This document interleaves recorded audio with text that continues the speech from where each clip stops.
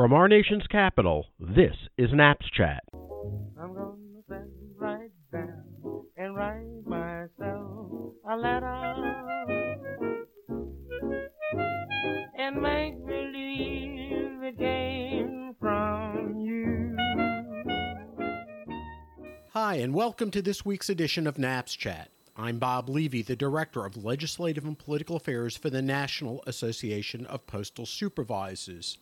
Over the past week, the feud between Congress and the United States Postal Service intensified as House Oversight and Government Reform Committee Chair Carolyn Maloney announced the committee's intention to subpoena Postmaster General Louis DeJoy and United States Postal Service Board Chairman Robert Duncan for a variety of documents relating to the recent operational changes at the agency, correspondence between the agency and the White House, as well as information relating to the Postmaster General's hiring. Indeed, postal politics has become stark and dark. However, to brighten the mood a bit, this week Naps Chat is pleased to have as our guest Congressman Rodney Davis of Illinois. Representative Davis is serving his fourth term in the House of Representatives, representing Central and Southwest Illinois. Over his congressional career, Representative Davis has been a champion for protecting universal mail service and also a strong proponent on behalf of retired federal and postal employees. Representative Davis was one of 26 members of the Republican Party to vote in favor of H.R. 8015, the Delivering for America Act. He has also co-sponsored and voted in favor of H.R. 2382, the United States Postal Service Fairness Act. Finally, Representative Davis introduced H.R. 141, the Social Security Fairness Act, legislation to repeal the inequitable and punitive government pension offset and windfall elimination provision. Welcome to Naps Chat, Congressman Davis. Hey, thank you, Bob. I appreciate being on. Now, Congressman Davis, I want to start off by talking about your relationship with postal employees. My national president, Brian Wagner, who hails from the land of Lincoln, as well as Michael Winters, the plant manager from Springfield and an active NAPS member, send their regards to you, and they'll be listening into this program. What I want to ask you about is you've established a strong and lasting relationship with lots of postal employees, not only from your district, but from the entire state of Illinois. I'd like to ask you, how did you develop these relationships, and how do these relationships inform you as to postal issues and postal legislation? Well, first of all, give my best to the two folks you mentioned earlier. They've been great to work with, and, they're doing a great job being leaders on behalf of the postal workers in this nation, and especially here in my home state of Illinois. To answer your question, I grew up in a small rural community. We know everybody, and we know the people who work at our post office. We knew our postal workers, our mailmen, our mailwomen. So getting to know them and understanding that what happens on a daily basis nationwide by the millions of postal workers in this country is something that I think the American people take for granted. We go to our mailbox, we open it up, we take out the mail, and we go inside and open it. And then if we have to mail something, we drop it in a drop box, or we go to our mailbox and put up the flag.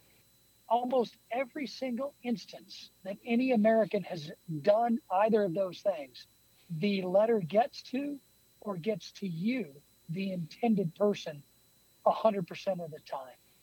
That is a feat, especially in the rural parts of my district, that is not easily done, but it's done because of the people who work for the Postal Service up and down the line, and getting to know them personally has really been a privilege. And they're the ones that have affected me the most. They're the ones that have given me the opportunity to understand what's important to make this service survive.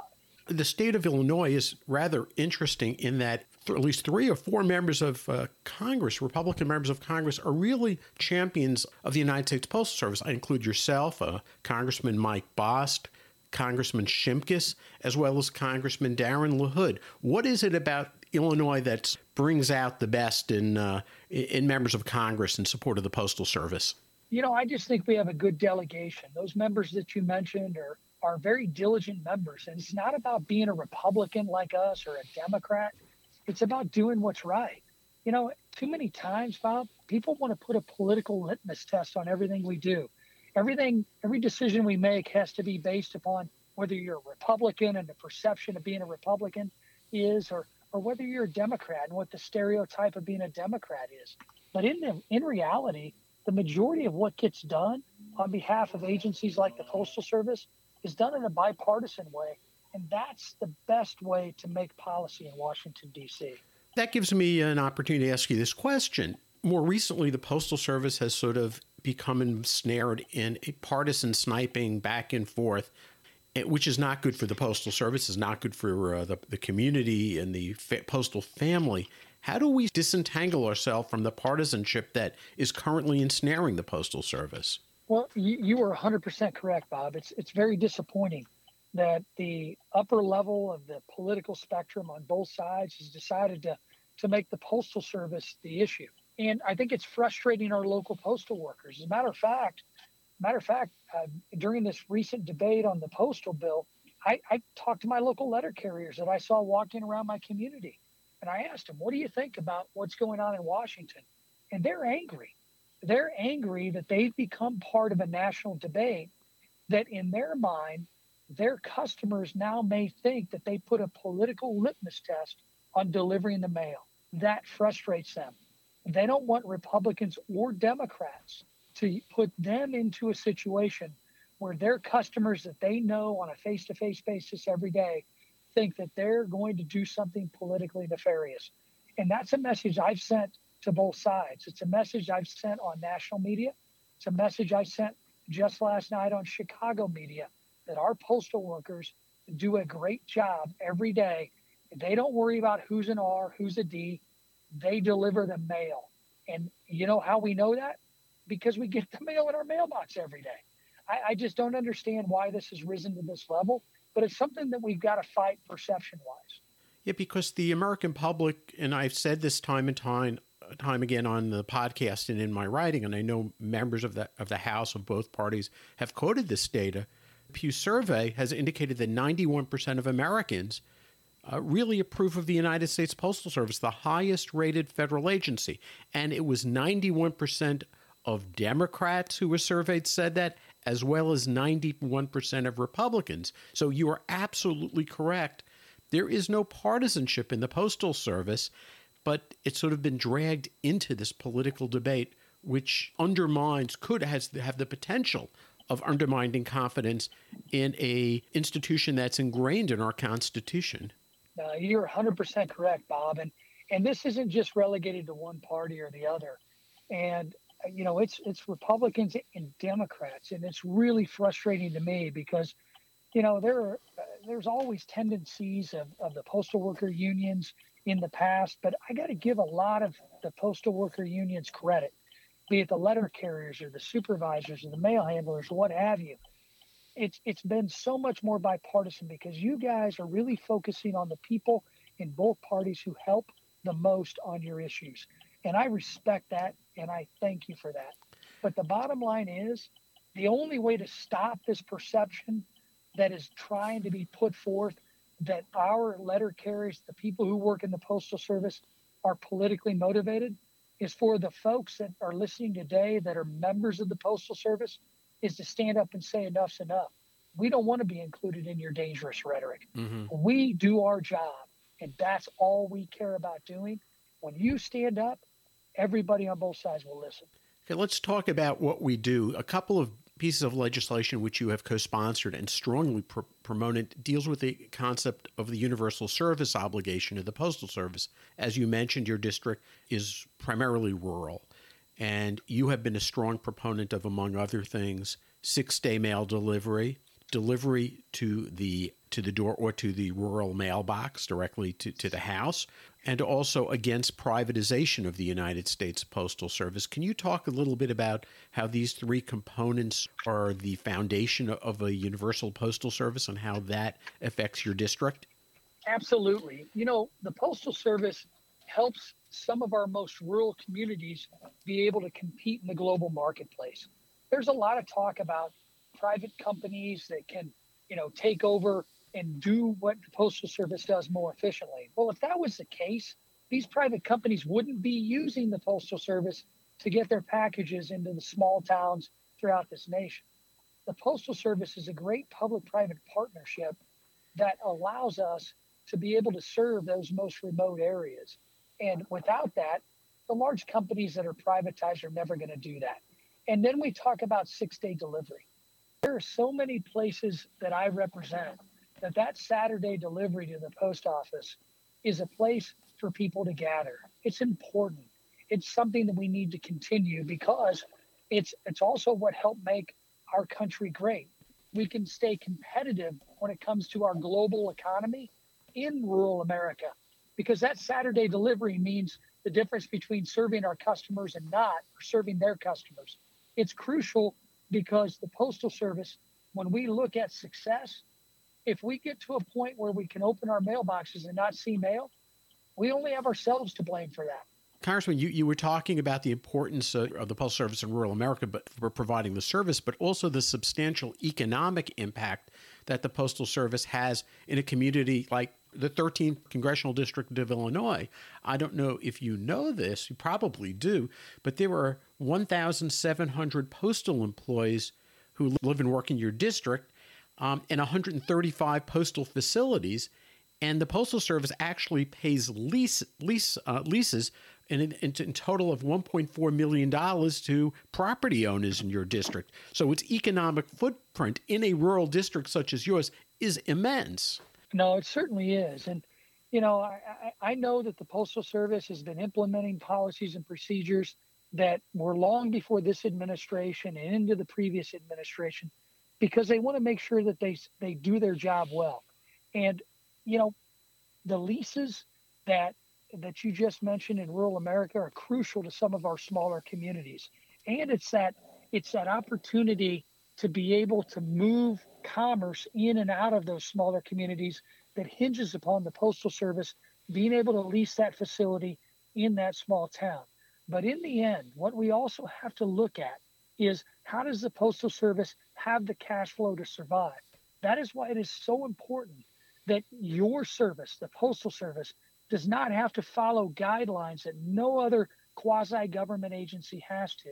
We've got to figure out a way to make sure that the pension obligations are fulfilled, but not breaking the ability for the Postal Service to operate on an annual basis. We passed that bill in the House with bipartisan support, and I certainly hope it becomes law. But if not, we need to continue to put money into the Postal Service to make sure that it can run in a fiscally efficient way to continue all the good things we've already talked about. You're referring to H.R. 2382, the Postal Service Fairness Act, which you were a very early co-sponsor of, if not an original co-sponsor of, and that would repeal the requirement, the punitive and the unique requirement that the Postal Service pre-fund its future retiree health obligations, an obligation borne by no other entity out there, whether it be public or private. And we do thank you for your strong support of that legislation. Can we talk a little bit about H.R. 8015? We were indirectly involved in dragging you back to Washington on a Saturday to vote in favor of that piece of legislation. I know that caused a lot of angst amongst a lot of members of the House, but we do appreciate your vote. Can you talk a little bit about what your view is about the legislation and why you voted for it? Well, first off, I voted for it because I had sent a letter with some of my colleagues urging for general revenue funds to be given to the post office to complete their job in this pandemic, since they didn't have the ability to economically cash flow operations, because the bill we passed in the House that treats the Postal Service different on pension obligations than any other agency did not pass into law yet. So that extra revenue will help us during an election year where we're going to see the Postal Service used more than ever. But in the end, I really did not like the rhetoric coming out of the Democratic leadership in the House, because it's that type of rhetoric that created this angst that has caused many of our local postal workers and our letter carriers to feel like they've got to go to their customers and let them know, hey, we're not political. We just deliver the mail. And that is the problem that I see in Washington right now, that I hope doesn't impact the perception of our postal workers from here on out. Yeah, I want to note that one of the provisions in the legislation which you voted for and which you strongly support is the treatment of ballots and Yes. ballot applications as first-class mail to ensure its prompt processing and delivery. And I think that elevates the importance of the Postal Service in the conduct of this election. Absolutely, it does. Vote by mail is different in every state because we have a decentralized election process.